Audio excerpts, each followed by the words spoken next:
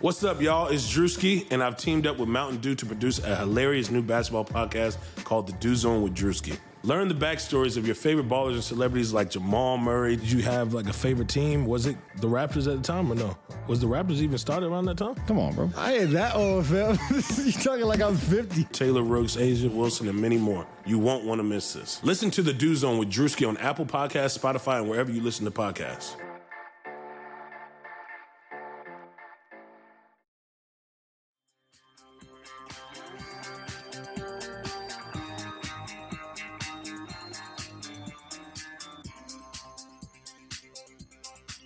What it do, Hardwood Knocks listeners? I am Dan Favale coming at you with my super duper, incredibly esteemed, awesome times awesome, fantabulous, spectaculario, believes the MCU universe is better than Star Wars co-host Andrew D. Bailey. Never. I don't often cut off the intro, but never. Go ahead. Well, that's a terrible take, Dan, if you were remembering your intro. Before we get started, we're going to, by the way, be chugging along with our just trade week topics. We have a trade mailbag for you today. But again, the usual housekeeping notes. Please remember to continue rating, reviewing, subscribing to us on iTunes. You can also get us wherever else you're finding your podcast. But iTunes is still the best way to let us know that you're out there and we're not yelling into the great void. Also, make sure that you're downloading all of our episodes. That helps us out as well. We normally publish, again, it's like Tuesday, Fridays, Wednesday, Fridays. Those are normally when our episodes drop every week. So please remember to do that. If you have done all that or are doing all that, shout-outs are appreciated. Retweeting our promos on Twitter, recommending us by word of mouth. Everything you do, we will love you for eternally. Don't forget to subscribe to our YouTube channel either, youtube.com/hardwoodknocks, which in addition to podcasts will have whatever edits I feel like throwing up on there. You can follow us on Twitter at Hardwood Knocks. Follow Andy on Twitter at Andrew D. Bailey. You can follow me on the Twitter machine at Dan Favale, Favale. And last but certainly not least, be sure to follow Blue Wire on Twitter at Blue Wire Pods. Andy, how are you doing? Doing good. I'm going to see Star Wars this morning, so I'm actually doing great. Did you ask me before the podcast if the new movies are good? Like, you haven't seen any of them? Oh, I'm not a Star Wars person at all. I've seen the original 6. I haven't seen any of the new ones. Also, way to date this podcast less than 2 minutes into it. That was awesome. No, that's fine. Nobody cares about that. Yeah, nobody cares about Star Wars. You're right. Nobody cares about which particular day I saw it. We've got like a 4 or 5 day window there. That's true. Who knows? Who knows what day this is? It's a grand mystery. The one thing I'll say about that I have done in Star Wars, I've been to is it called Star Wars Land? Whatever opened up with Disney. Yeah. It was nice? It was terrible. Oh no. Like the aesthetics they're pretty good, but for what Star Wars is, I feel like it needs to be way bigger. Like my whole thing is Toy Story Land shouldn't have more rides than Star Wars. Man, I haven't been to like any Disney theme park in so long. There's a Toy Story Land now too. Yeah. So my wife is like a big like Disney, and I like Disney too, but she's like I guess I'll call her a Disney nut. I could say enthusiast, but I'm going to say nut. So we've gone, and look, it's nice to look at the Star Wars stuff, and she's not really a Star Wars person either, but it was just relative to what Star Wars is supposed to be, it's a major letdown. Like for Harry Potter, which is also better than Star Wars, they oh, goodness. Okay, keep going. They open up like 2 additional parks in Universal, and then for Star Wars, it just felt like Disney was rushing this out or something because it was nice to look at, but there just wasn't much to do or much to really see. All I'm going to say on that front is that you just watch Rogue One, and maybe that'll get you on board with the new Disney Star Wars movies. And I need to go to this Toy Story Land. My son is obsessed with Buzz Lightyear. Well, your son is a genius. That's why. So maybe we need to find that. He already has one big plastic Buzz Lightyear, a small plastic Buzz Lightyear, and Shelby just got him like a huge plush Buzz Lightyear for Christmas. So he's going to be well stocked on that front. Yeah, you definitely need to take him there then. So, and that doesn't actually sound like enough Buzz Lightyear, so that might want to be something that you work on. He needs more Buzz Lightyear in 2020. Keep beefing that up. Yeah, I think that's probably a good call. This is a basketball podcast, apparently, though. So not a theme park movie review podcast. So I was going to see first, before we got to the mailbag, whether you had any nominations for just surprise trade candidates that aren't, we're talking about Marcus Morris, we're talking about Kevin Love, whether there are any names that stand out to you that could be moved, maybe not definitely be moved, but just names that might surprise people or are just a little bit more under the radar when looking at potential trade candidates. Yeah, I don't know if these guys are surprises. Maybe under the radar is probably a better way to describe the ones that I picked.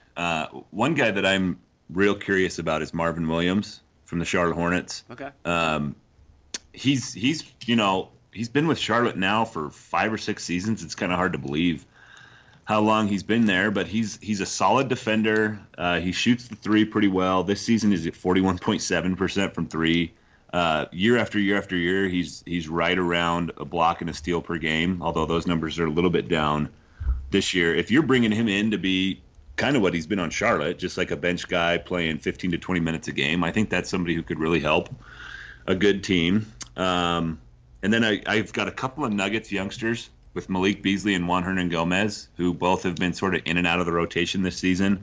The one that surprises me more there is Beasley. Like he was very good for them last season, so I'm a little surprised at what's happened to him this year. But I think that's an indication that Denver, they might be willing to move either one of those guys. And I think the Nuggets, we've probably talked about this before, but they have 10 or 11 guys that are legit NBA rotation players.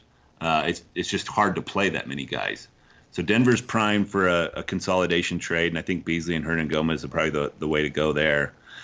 And then my last one, the Pelicans are definitely need to be in seller mode as we enter trade season now, and the names that are most often going to be brought up, and rightfully so, are Drew Holiday and JJ Redick, maybe Derek Favors. But I think Etuan Moore is a guy who could probably still help a team out. Let's see where he's shooting from three this season. He's at 38.6% from three. He shot 43% last year. Career 39% guy. He's not going to play a big role, kind of like what I said with Marvin Williams. If he's just playing 15, 20 minutes a game off your bench and he can provide that shooting, I think he's another guy who could be really interesting on a bunch of teams. Yeah, he's always – it felt like even at the beginning of the year when people thought the Pelicans might contend for the playoffs, he kind of felt like a name that would just be traded because – but they really don't have again, when you think about it, like they have Kendrick Williams, they have Brandon Ingram, but they don't have actually a lot of wings. Maybe you consider Josh Hart a wing, that's fine, but even then – there aren't a ton of names. Maybe Lonzo Ball is a wing too, by the way. Yeah, I mean they might have to classify him as that, but if you use him like a wing, he has zero value to you on the offensive side of the ball. So the Nuggets, we talked about them at length in the last podcast, but the more I think about it, I know that Woj said they kind of view Michael Porter Jr. as untouchable. If I were them, and I know they probably need another wing stopper, but I think Drew Holiday can guard up enough where he would qualify. I'm wondering if they should go like Plumlee, Harris, Michael Porter Jr., and like Malik Beasley, or maybe a 2022 first-round pick would make more sense for both Redick and Drew Holiday. That seems like a trade that could be fair for both sides. Maybe New Orleans isn't getting enough there, so you could include Beasley and that first-round pick, but if you're the Nuggets and you view yourself as title contenders now, that would be a super interesting trade because I feel like they need a shooter in general, and then JJ Redick is just amazing when it comes to that stuff. And then Drew Holiday is a better defender overall than Gary Harris, but I don't know if you actually end up losing a little juice because you trust Harris more to defend wings. And I don't think you do because they are about the same size, and Holiday is stronger than Harris. The Nuggets are my favorite Drew Holiday destination right now. Because, like you said, he's about the same size as Gary Harris. And I was very much in on Gary Harris. He had a season, seems like it's been 2 seasons ago now, where it was like his breakout, and it's just kind of all been downhill since then. Yeah, in 17-18, he averaged 17.5 points per game, shot 40% from three. Then he dropped all the way down to 13 last season. This season, he's at 11. His three-point percentage is just kind of hovering around average over the last 2 seasons. So that's a position I think they can certainly upgrade. And I would love to see Drew Holiday in sort of that cut-heavy system that the Nuggets have. Jokic, hitting him for open threes, hitting him off those cuts. I think he fits really, really well, and he upgrades their short-term ceiling. We've looked at them I think most people as that consolidation trade team for a long time. And before the Beal extension, the obvious one was Beal as something that they could potentially chase. I don't think Drew Holiday's quite on Beal's level, but he might not be far off. And I think maybe if we focus more on the defensive end, maybe there's an argument that he's better. Is that crazy? Better than Bradley Beal? I would probably say no. I mean, Bradley Beal's like shooting and just offense seems like it's on a different plane, but it's close. I mean, Drew Holiday's a top 25 player when he's playing his best basketball, and he would help the Nuggets. I would think in theory their half court offense too, which has struggled this year. Just as another guy who can create his own shot. Yeah, for sure. So some of the names that I was thinking about, and those are all good names.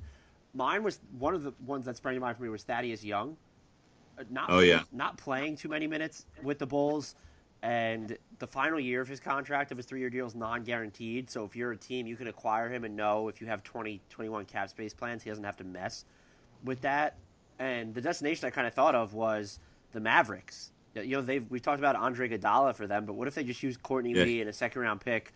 I don't know if you would give up the Warriors one in that scenario for Thaddeus Young. His offense he's never been the best offensive player, but he's only shooting 44.8% on twos this year. You'd have to imagine on a better team, his efficiency would go up, and then they really don't have, when you look at potential series with the Clippers and the Lakers, they don't just have someone that you could say, go guard LeBron or go guard Kawhi or PG, and I think Thaddeus Young gives you someone like that to pair with Dorian Finney-Smith to just really help your defense. Yeah, I think that's interesting. I've kind of locked myself into the Iguodala Maverick scenario, but if they can't pull that one off, I think Thaddeus Young would be really interesting there for sure. Speaking of Iguodala, the other name I had was Jay Crowder. I thought he would be mentioned more for trade purposes, and also was maybe in conjunction of the Iguodala stuff because I don't know. I wouldn't give up a first-round pick for Iguodala. That's my official stance because look at how long it's been since he played last. Can you guarantee what he's going to look like when he comes back? And then you don't know if he's going to be on your team after this season. And I guess there's an argument to be made, hey, we're getting him for the playoffs and he'll be fine. But will he? And how many minutes can he give you once you get to the playoffs? So why not go, you just expand the trade to include Jay Crowder. And yes, you're dealing with more money then, but maybe that's how Memphis gets its first-round pick. And the salary together isn't impossible to move between them. It's like $25 million, $26 million. But even as a standalone guy, I thought Jay Crowder would be generating more trade buzz than he is now. I know he's not shooting well from three, but just as someone that you can put on those bigger wings defensively. Jay Crowder, he's had one good season from three, and I think he's kind of coasted off that. But the fact that he's so willing to take the threes, I think there's still some value to that. Like, he doesn't necessarily have to be a 36, 37% three-point shooter to still make defenders at least pay attention to him out there. Right. I'm also curious about why he hasn't generated more trade buzz. I think most of the teams around the league probably view Iguodala the way that you just described, and that's maybe why we haven't heard more concrete rumors about him right now. I think I would be reluctant to give up a first for him as well. And as you were talking about that, it made me think of a question. Of the guys that we're pretty sure are in sort of the trade or on the trade block right now, which ones are we sure are going to command first-round picks or just a single first-round pick? Drew Holiday, and that's about it. I would say it's probably just Drew Holiday, and I think there may be certain teams that is it possible to get him with just good young talent, given how many first-round picks New Orleans already has? Maybe if you're using it would have to be like a Michael Porter Jr. situation, I think, where they're only in the second year of their rookie scale or something. Yeah. That's a good question, though. Because Kevin Love I wouldn't say that he gets you a first-round pick. Definitely, no. Maybe. I would not give up a first for Love, I don't think. Somebody in the mailbag tweet, we'll get to it in a little bit. Somebody suggested that Denver trade for Kevin Love, and Paul Millsap was part of the deal. And I don't think I responded to him, but I'm just thinking at this point, Paul Millsap is just better than Kevin Love. Paul Millsap has been genuinely ridiculous this season. Yeah, he's great. Kevin Love, there's the value in a power forward who can average, 16 and 10. Obviously, he stretches the floor a little bit, but I think what you're giving up defensively is could be immense at this point. And with his injury history, what he has left on that contract is just daunting.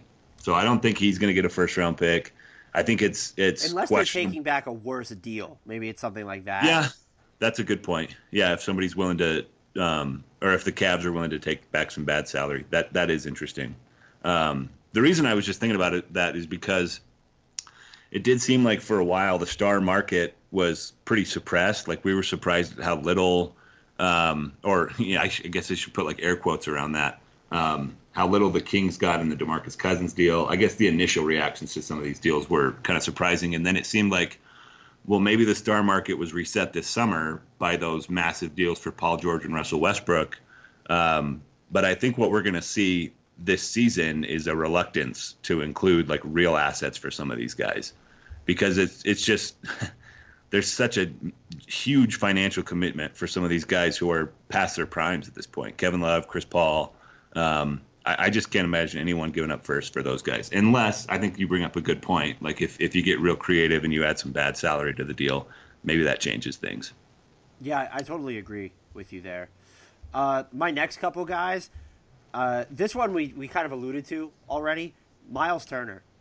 I don't think the Pacers should move him, and I would still take him over Sabonis long term. I do think it's a debate. I'm not saying I'm right. I was going to say, what's your argument for that at this point? He's a better defender, just a legitimate, I think, someone who can be a Defensive Player of the Year candidate for years to come. Just he moves so much better on the defensive end now. I think in a better offensive system, or at least one with more floor balance, that his floor spacing really becomes that much more of an asset. And then I don't think you need him to be, we talk about how he's not aggressive enough on the offensive side. I don't necessarily know that you need him to be this guy who's going to face up an attack or someone who can really post up with immense frequency. Yeah, it'd be nice if his passing was better. But for me, Sabonis, there's value in his passing and the fact that he's a shot creator himself, but just the big man who can be an all-defense candidate at the very least while knocking down threes, and who's really gotten better, although I haven't watched Turner over, I think it's been 10 days since I saw any of the Pacers. Just someone who moves a lot better defensively and has some serious range there. That to me holds more value long term because you know how much I value fit, and I do feel like it's easier to fit Miles Turner into most teams in the NBA than it would be Sabonis. Well, I think that's all fair. I think Turner's defensive upside is certainly higher. I mean, when he's locked in, he's a great rim protector. His shot block numbers have been great over the last few seasons. There is the potential to be a stretch guy. This is going to come as a shock to you. I love the passing big man archetype. And I think Sabonis is clearly that. I think he helps an offense so much more than Turner does because he can stretch the floor out a little bit too. I think we're starting to finally see a little bit of pushback against, have everybody go stand out at the three-point line and shoot threes. There's been some push from teams around the league to sort of revive the post game. I think Sabonis is at the forefront of that. And I just think he's been better this season than Miles Turner. And maybe it's silly to base a trade off who's doing more in the first third or close to half of one season. But Sabonis, his skill level is just off the charts. And I think I haven't checked this in a few days, and it was actually improving the last time I did check it, so it may have caught up by now. But the Pacers are better when it's Sabonis playing without Turner, when it's him playing with a bunch of guys who can score and cut off of his post catches. I think they're a more dangerous team offensively. So if they can get some value for Miles Turner, and I think you're saying the same thing, that's kind of why you listed him here. He's going to be an interesting trade candidate too. Yeah, it's hard to find a team that I don't know if they would give up enough for him. If they want to get involved in the Drew Holiday sweepstakes, I think the Pelicans are a natural fit for him. And this is a team I wanted to talk about because they have all these injuries right now. But if they were interested in Kyle Lowry, the Raptors, there could be deals that are built around that, and that would be insanely interesting. I don't know if they would like Kyle Lowry with Brogdon and Oladipo eventually going to come back, but that would certainly be, I think that would give them a higher ceiling in the East, or at least maybe a lateral one because I'm still so high on Turner, but I do think the Pacers look better overall when they downsize. So there's one suggestion. You can let me know what you think about that, if anything. And the other thing is do you think the Raptors are more likely to sell now or do something like that, given that Gasol's out indefinitely, and now Siakam with his hamstring injury, and now Siakam's out indefinitely with his groin injury? That injury report, did that just come out yesterday, or I think that was just yesterday. That was a real bummer for the Raptors. Having a bunch of those guys out indefinitely, I think it does make them slightly more likely to be sellers. Sellers. I still think I would, if I had to pick right now, I think they keep it together because the way that they've looked when they're healthy is really good and potentially a team that can get all the way back to the finals. So I will kind of lean that way for now. The other question was what I thought about Lowry to the Pacers or Drew to the Pacers. Either or. We talked about Drew to the Pacers already, I think, and Drew's a little bit different just because I think he could defend small forwards. You don't have that type of optionality with Lowry, although I think you at least do in certain instances with Oladipo and Brogdon. Yeah, then in that case, it's Brogdon and Oladipo who are the guys that are playing up a position. So I don't mind it. I could get behind that either way. I think I'm a little bit worried about size in both of those scenarios because it's nice to have positionless basketball and have multiple playmakers and all that. But there's still the like if you go up against Boston in the Eastern Conference playoffs, they have switchability in positionless basketball too. It's just that all their positionless guys are like 4 or 5 inches taller than yours. So that would be a problem. But I don't hate the fit on either of those potential trades that you laid out there. Basically, though, Miles Turner in Toronto with Siakam would be my business. That would be cool. That gets into what. I had one. Oh, go ahead. Go ahead. I was going to say that gets into would they sacrifice 2021 cap space and yeah. If you were going to say we're not going to re-sign Van Fleet, then all right, they're still fine. But I would be very interested in seeing a Turner Siakam front court. Is all I'm basically saying. I don't know how the rebounding would be. I was just going to ask you that very question. How does that team rebound? And like sort of dovetailing off that, how do we feel about Turner's rebounding in general? There's like this new thing where the stretch bigs just don't rebound at all. Turner's averaging like 6 boards a game. Jaren Jackson's rebounding numbers, he's at 4.7, which is like kind of shockingly low. I like stretching out to the 3-point line, and I guess there's ways to make up for not having your big around the rim to grab those rebounds. But I think those are somewhat concerning numbers on both of those guys.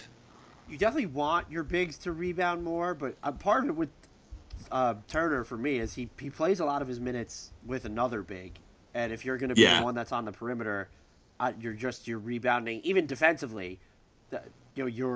I feel like your rebounding chances just aren't going to be as high. And even now I'm looking, Sabonis has almost double the amount of rebounding chances per game of Miles Turner. And I mean, their minutes are somewhat similar. So he's not going to have that luxury with Toronto, though. Right. That's what I mean. You have Siakam still, but I get you there. And you do still have Gasol there right now, but maybe you wouldn't after this season. So I wonder if Gasol is one of those non-rebounding bigs at this point too. I haven't paid close attention to his rebounding numbers, so I'm going to look it up. He's at 6.6 in 28 minutes, so it's not terrible. 8.5 per 36, but still, it is interesting to me to see all these big guys just spending so much time on the perimeter. Even though I should be used to it by now. It's been the trend for a few years. It's still just the rebounding numbers that are taking some getting used to for me. Right, and look, there's also the de-emphasis on offensive rebounding too. So that's true. Yeah, that definitely contributes. And look, Miles Turner's not. I wouldn't call him a plus rebounder for his position. So there's certainly that to consider.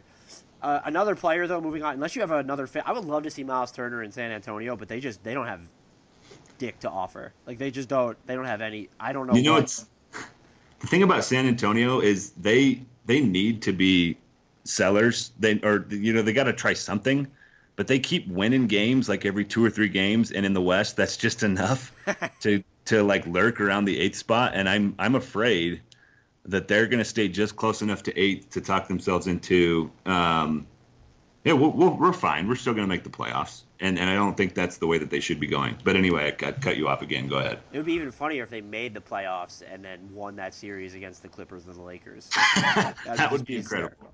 Yeah. A couple other names I had here. This one we loosely talked about as well, and it's starting to get. It's not so much under the radar anymore, but with the way the Timberwolves have been playing, Robert Covington.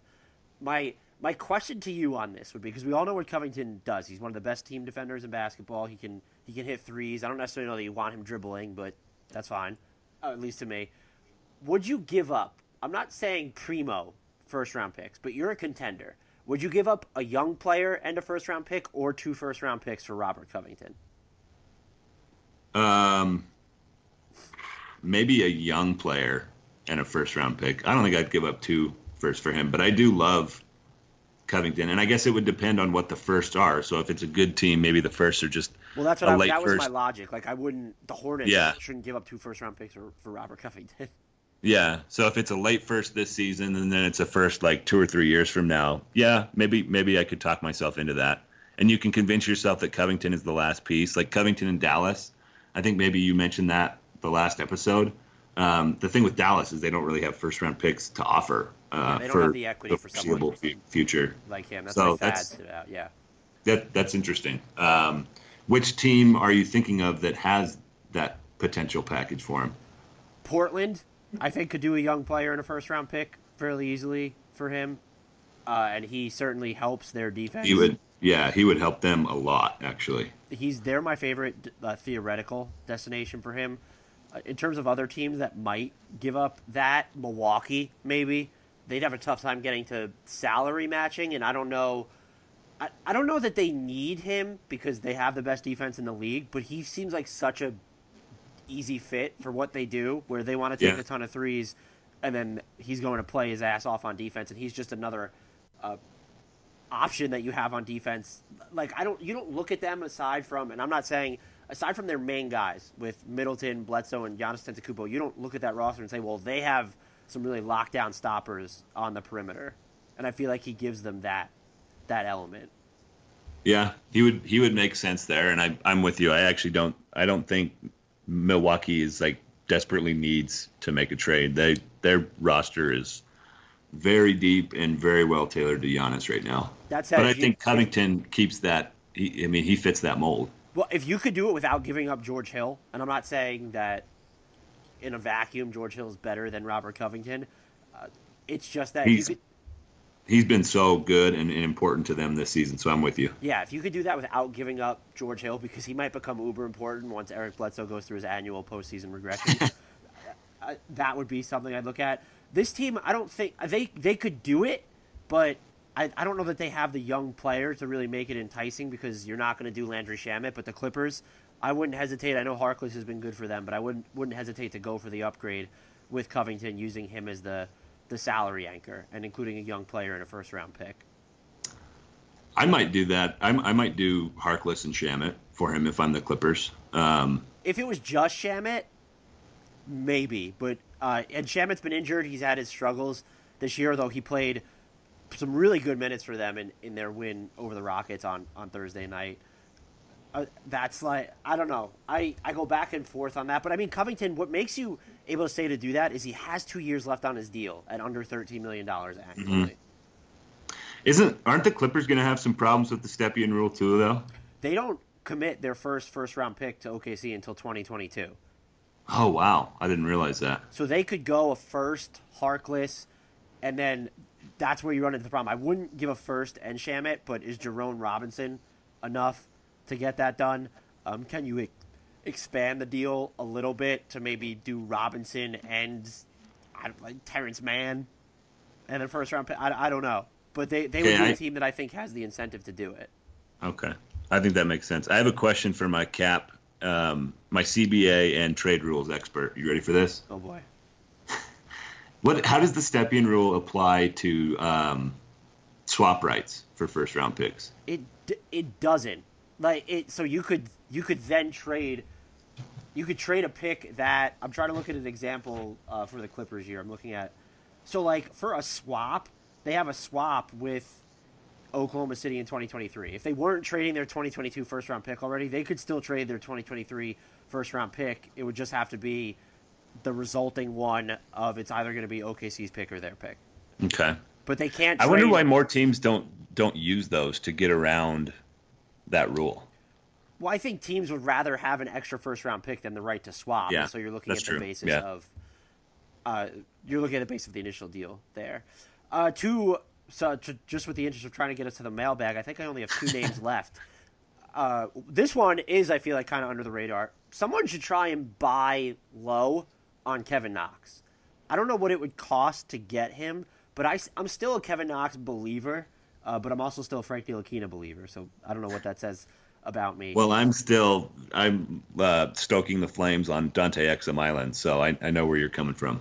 Yeah, so I think a team should try and buy low on him. The issue there is, what does that exactly look like? Because a contender isn't going to have, like, the interesting pieces, like just something semi-interesting to send the Knicks, and why would they want Kevin Knox? And then anything a rebuilding team can offer is most likely going to be too valuable for him, and so there's no destination that just jumps out in my mind. But I do think that a team should buy low on him. And from what I saw at the beginning of the season, and even now, like, his touch time is down, so he's making at least quicker decisions. They're not always the right offensive decisions. His defense, which wasn't great to begin with, it looked like to me that it was on the come up at the beginning of the year, and it's just gotten worse. Still feels like he makes some nice help plays around the rim, but his off-ball awareness on the games that I've watched in recent weeks has not been great. I just want to see him rescued, because I feel like there's still a pretty good, I don't think he's going to be a star, but I feel like there's a pretty good NBA player in there. Man, I hadn't checked on his three-point percentage in a while. First 12 games of the season, he shot 44.7% from three. And in the more than that. In the 14 games since, he's at 20% from three. Yeah, he's been bad. I'm not denying that. I want to see him. I wonder if he's been bad enough for the Knicks to think about moving him. Yeah, I before I looked up his 3-point percentage numbers, I was, listening and thought it would be interesting to see him in a more stable organization, with better coaching, better player development, because I don't think it would be unfair to jump ship on him right now, I think. Would you do this deal if you're the Pelicans? Dennis Smith, Kevin Knox, and maybe a second for Lonzo Ball. No. I'm I think a lot higher on Lonzo Ball than you are. I think I'm deplaning the Lonzo Ball bandwagon. I've always kind of thrown him in as a top 100 player, like the past 2 seasons, just because I thought he would get there. But I'm starting to think that's not going to happen, and so I'm wondering if there could be like a swap of distressed assets there. I wouldn't do it either if I was either team, to be honest with you. It's one of those things. But that might have to be the sort of deal. Like maybe it's distressed asset for distressed asset, or maybe you pair both Knox and Smith, since there was a report from Ian Begley of SNY that there are teams, including the Timberwolves, that might be interested in Smith Jr. Maybe that's the deal that you look at. A type of structure, not that exact deal. It is the Dennis Smith Jr. thing. Is interesting. He's had a really rough go this season, but maybe that's another guy who still has talent, and you can convince yourself it'll look different if it's not the Knicks. So, I can kind of buy that logic, honestly. And that's the final name I have was, do you think that Lonzo Ball could find his way into trade rumors, or do you think New Orleans is that invested in his future that Jrue Holiday is the one that would be more likely to go? I think he certainly could. Yeah, if we're to believe that Mark Stein report, the only untouchables are Ingram, Zion, which makes sense, and then for now, JJ Redick, which doesn't make sense, and I don't think is true. I'm sure that New Orleans would move Redick if they got the right deal, and I think Lonzo, same thing. Like if they get the right deal for him, I could definitely see him moved.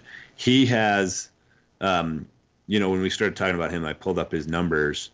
And the rookie season was super encouraging because he's a rookie and he's doing all these things. He averaged almost 1 block per 36 minutes, and he fills up the box score with rebounds, assists.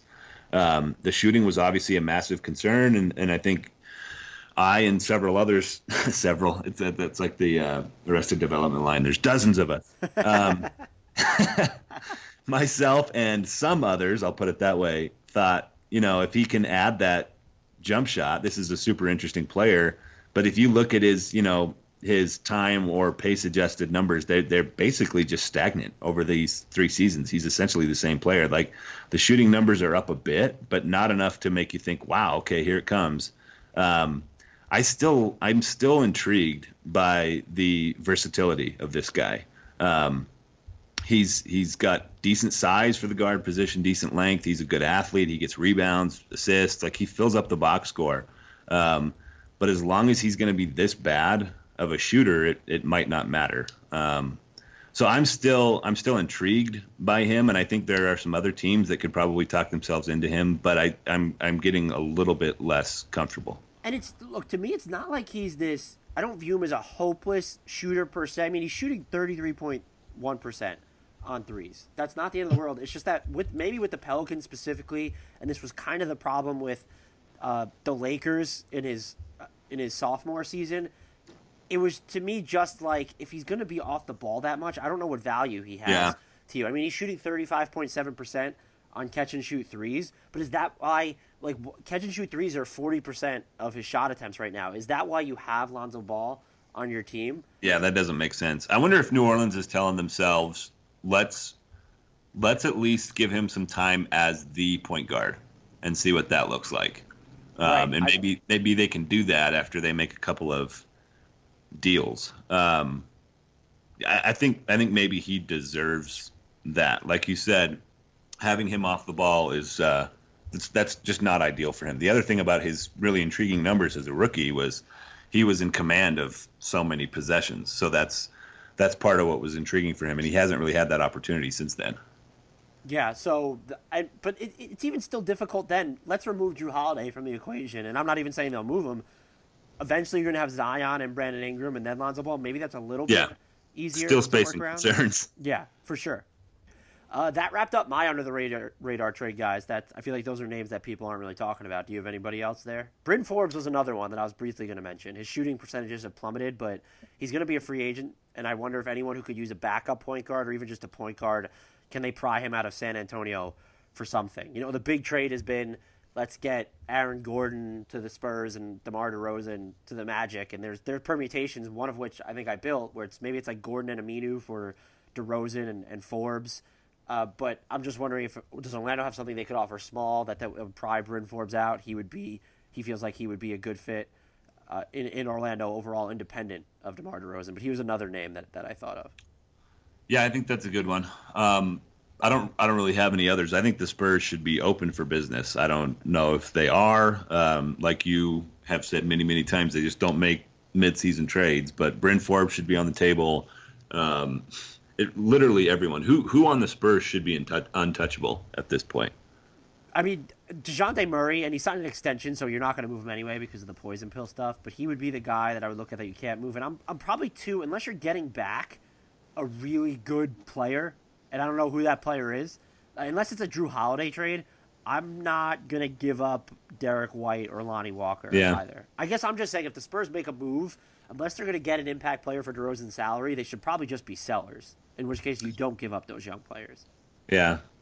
I'm just ready for the Spurs to try anything different. They've made so many moves in the last 4 or 5 years that my initial reaction is just to scratch my head and say, huh? Are you ready for Avery Bradley to the Jazz? That was the trade you really wanted when we were talking the other night. Please, no. You were begging for it. No, but the Jazz do need to fix their bench somehow. That was a question in the mailbag. I was just going to say, maybe that's a good way to jump into the mailbag. At Conley World, WRLD, asks, how do the Jazz fix the bench? I'm going to let you answer that question.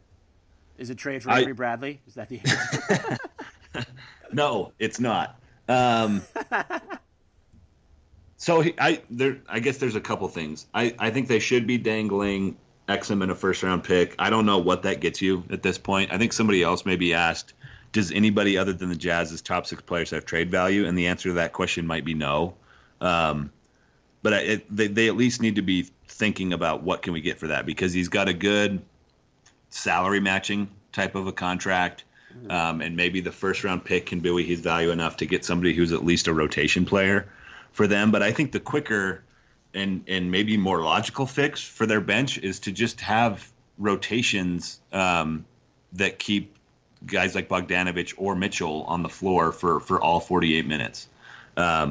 Stagger them a little bit more, because when you watch the Jazz and they have lineups that have Jeff Green, Georges Niang, Emmanuel Mudiay, and Ed Davis all on the floor at the same time, and Joe Ingles is the guy who's supposed to like raise the offensive ceiling of that group. Good luck. You've gotta have somebody who can create his own shot consistently with those kind of players. And I just don't know if the Jazz can get away with playing 4 of those bench guys at the same time as often as they have. Does that put more of a burden on the starters? Certainly. And they're already dealing with health problems with Mike Conley, so it becomes more difficult to do these things. But I think the quickest fix is just to try to avoid those all bench minutes as much as you possibly can, because they are just getting destroyed when that happens. Is there like an ideal archetype, prototype player that you would like to see added to their bench?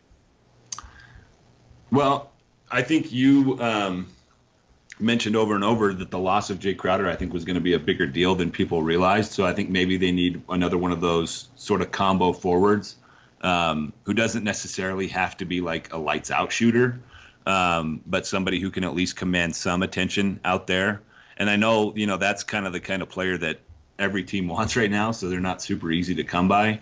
But I'm just thinking, somebody in that like 6'6", 6'7" range can guard a bunch of different positions and is at least willing to take some threes. Yeah, honestly, I don't know who that is. Besides, I don't think they have the assets to go get Robert Covington. I don't know. They're in a tough spot right now. Yeah, I don't know if Exum. I would say no, unless Minnesota really liked Exum. I don't know that Exum in a first would get you Robert Covington. I'm trying to think if there's anything else they could attach, and they really can't because they gave up this year's first round pick already. You know what I keep seeing from a couple national people is Bojan Bogdanović in trades, which is just crazy to me. Yeah, I don't. What for who? I think it was. I can't remember who it was. I read somewhere a Bogdanović, and it was like Bogdanović and Exum and a pick for Kevin Love, and I was like, what? Are you kidding me? Those deals don't make sense to me. Bogdanović has been like one of the brightest spots of the season for the Jazz. He's not going anywhere. He's probably been their most consistent player. He's definitely been their most consistent offensive player. I don't think there's any question about that. Look, here you go. Donovan Mitchell and Dante Exum for Robert Covington and Filler, and then you're there. Have you seen the Get Out gif? That's one of my favorite gifs ever. The like old-timey black and white guy who just points and says "Get out." No, I'm pretty sure you sent some version of that to me a few times in a text message whenever I tell you that the Jazz I'm telepathically sending that to you right now. All right, let's see if we can find some more questions. We actually spent a good chunk of time on our under the radar targets, so maybe we'll have to save some of these for another mailbag. At BRG Red, he asks if will the Hawks unload Jabari Parker? I guess they could, because in theory, if right now I guess he's kind of playing his way towards declining that player option since he's been pretty good. So you could say, hey, we'll trade him and then try and re-sign him again since we'll have a ton of cap space. But at this point, it might be more valuable just to keep him with you so that you have that inside track. Not a lot of your players look like keepers right now.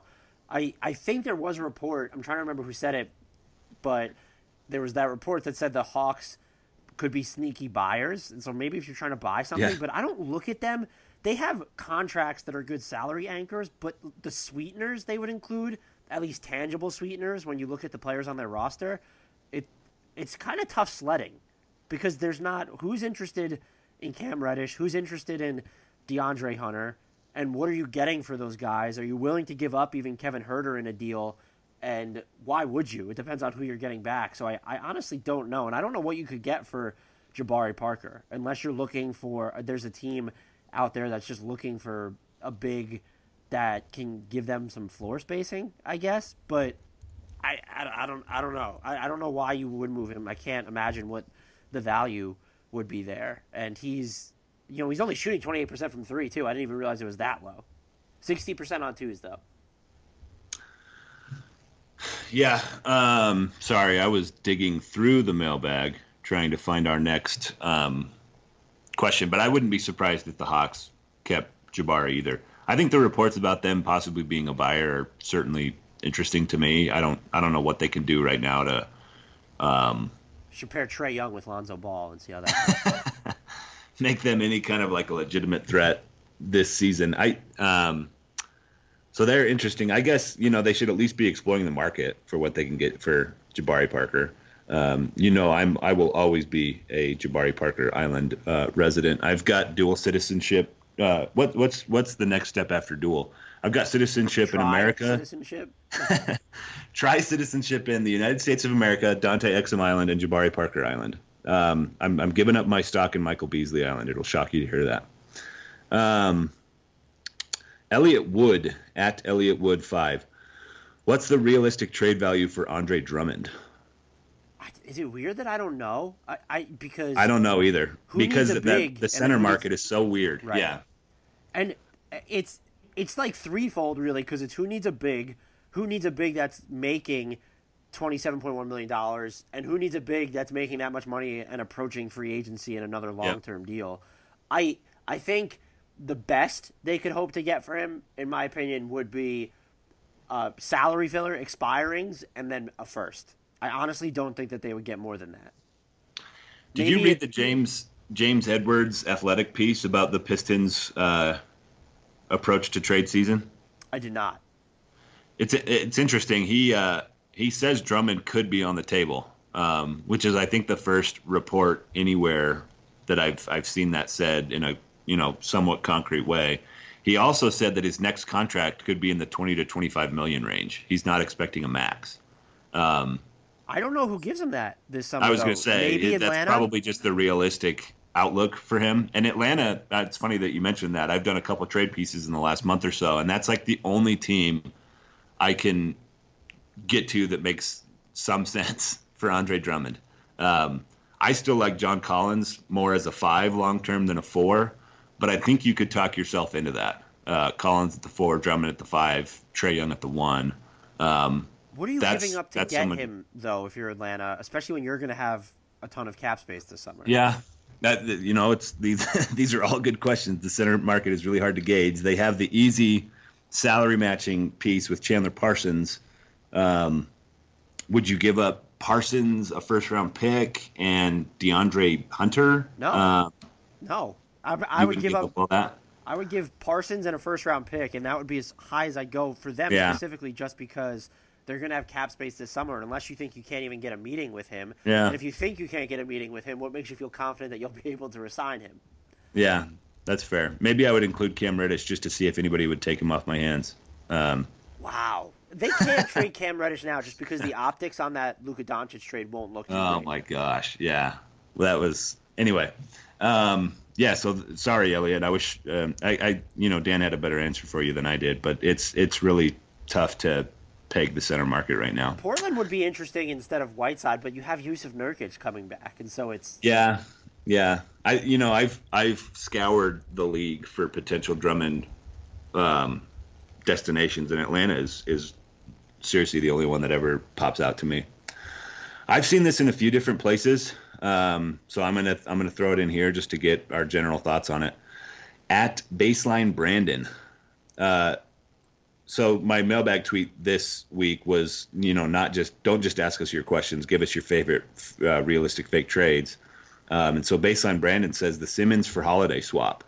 Have you heard this? What are your thoughts on this? I mean, one, it doesn't work until the summer, when Simmons' salary increases. No, there you go. Yeah. I'm actually not sure. I don't know. I'm not saying I don't know why the Pelicans would do it, but so now you're going to have Simmons, Lonzo Ball, and Brandon Ingram and Zion Williamson on the same team. So ball-dominant guys, only one of which has shown thus far that he's an above-average shooter, and he's only shown and one of which season. Goes out of his way to not shoot. Right. Did you see Ben Simmons tweeted a picture of himself playing video games, and there was someone that quote tweeted it. I forget who it was on Twitter, and said, "All these first-person shooter games, and you can't even wait. Never mind." I was like, I couldn't help but laugh. Oh no. I get why people are throwing this potential trade out there. I I don't have near as much concern about the Embiid Simmons fit as a lot of other people seem to. They're incredibly talented, and I think generally speaking, you want to have incredible talent on your team, especially if it's young. Insofar as there is some fit issues between those two, I think there's plenty of time for them to figure it out. If you surround them with decent shooting, and their shooting has, ticked up here in recent weeks. Like Tobias Harris is shooting really well right now. Al Horford's 3-point percentage is coming up.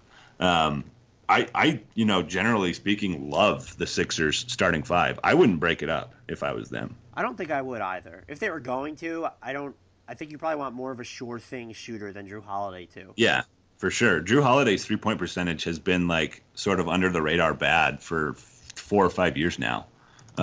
Maybe not that long. I want to double check. I don't think it's been like terrible, but and he's taken some off the dribble looks, which contributes to it. But maybe it would need to be a Kyle Lowry type player, but he's so old that really doesn't work. But hey, this summer Ben Simmons for Kyle Lowry, OG, and a first-round pick.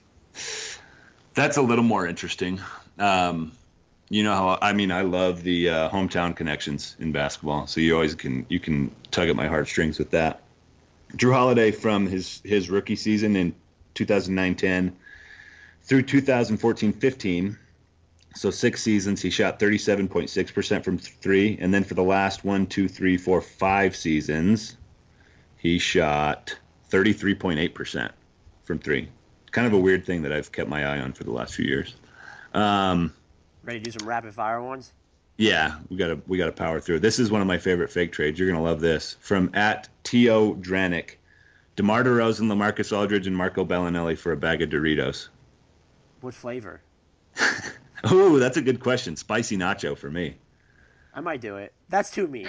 Bellinelli for the bag of Doritos is fine. I'm with it. So I only had one other one bookmarked for now. Like I said, maybe we can go back to these the next time we do a mailbag, because I think these will probably be fairly evergreen questions, unless there's some massive trade in the next couple weeks, which I do not expect. But @ArlBaseball13, realistic Mavs opportunities. I think maybe we already mentioned them. Covington, Iguodala. Is there anybody else? I don't even think they have the assets to get a Covington, to be honest with you. Maybe a Thaddeus Young, like someone around that type of player. Yeah. Would they be willing to, can they? And then it's also, who wants to help the Mavericks right now if they're in the West, which sort of limits their options. Like, why would Denver send them Malik Beasley as a flyer or something like that? So, there's one that caught my eye. Sean Anderson sent this to you @Sean_W_Anderson.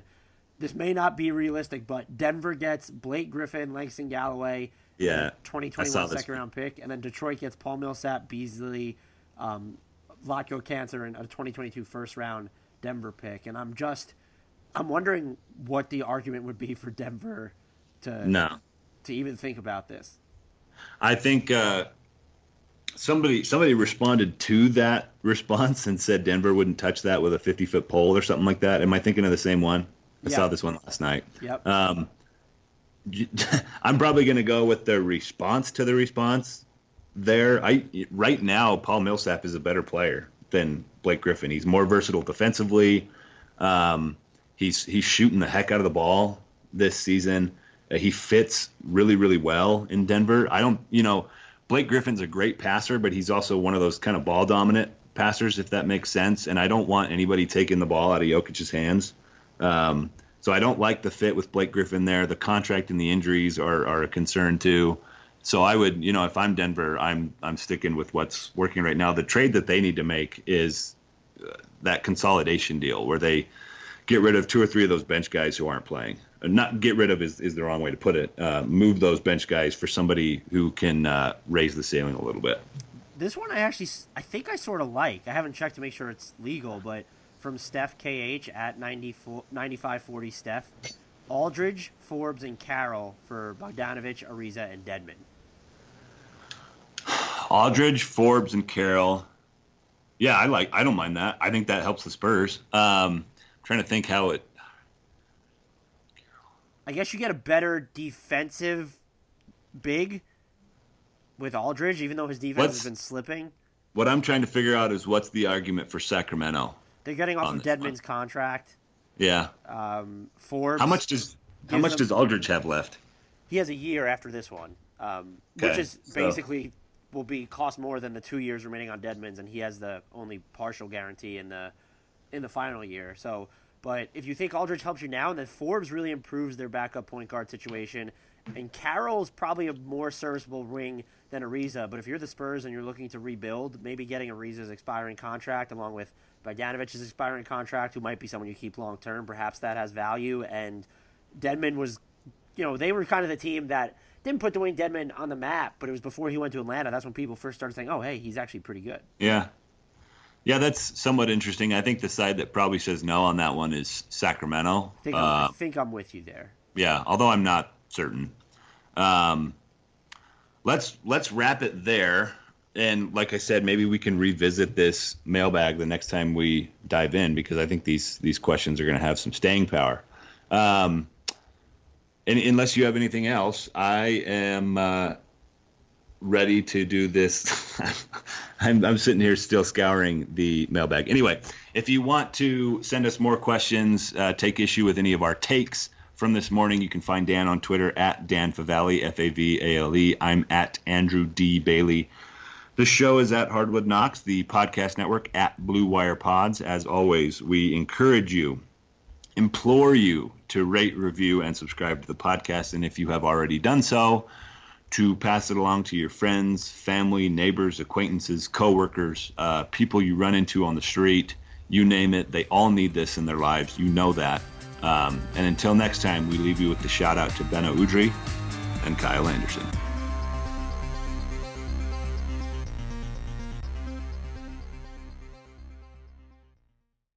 Sugar Ray Leonard, Roberto Duran, Marvelous Marvin Hagler, and Thomas Hearns. Legends, whose four-way rivalry defined one of the greatest eras in boxing history. Relive their decade of dominance in the new Showtime sports documentary, The Kings, a 4-part series premiering Sunday, June 6th, only on Showtime.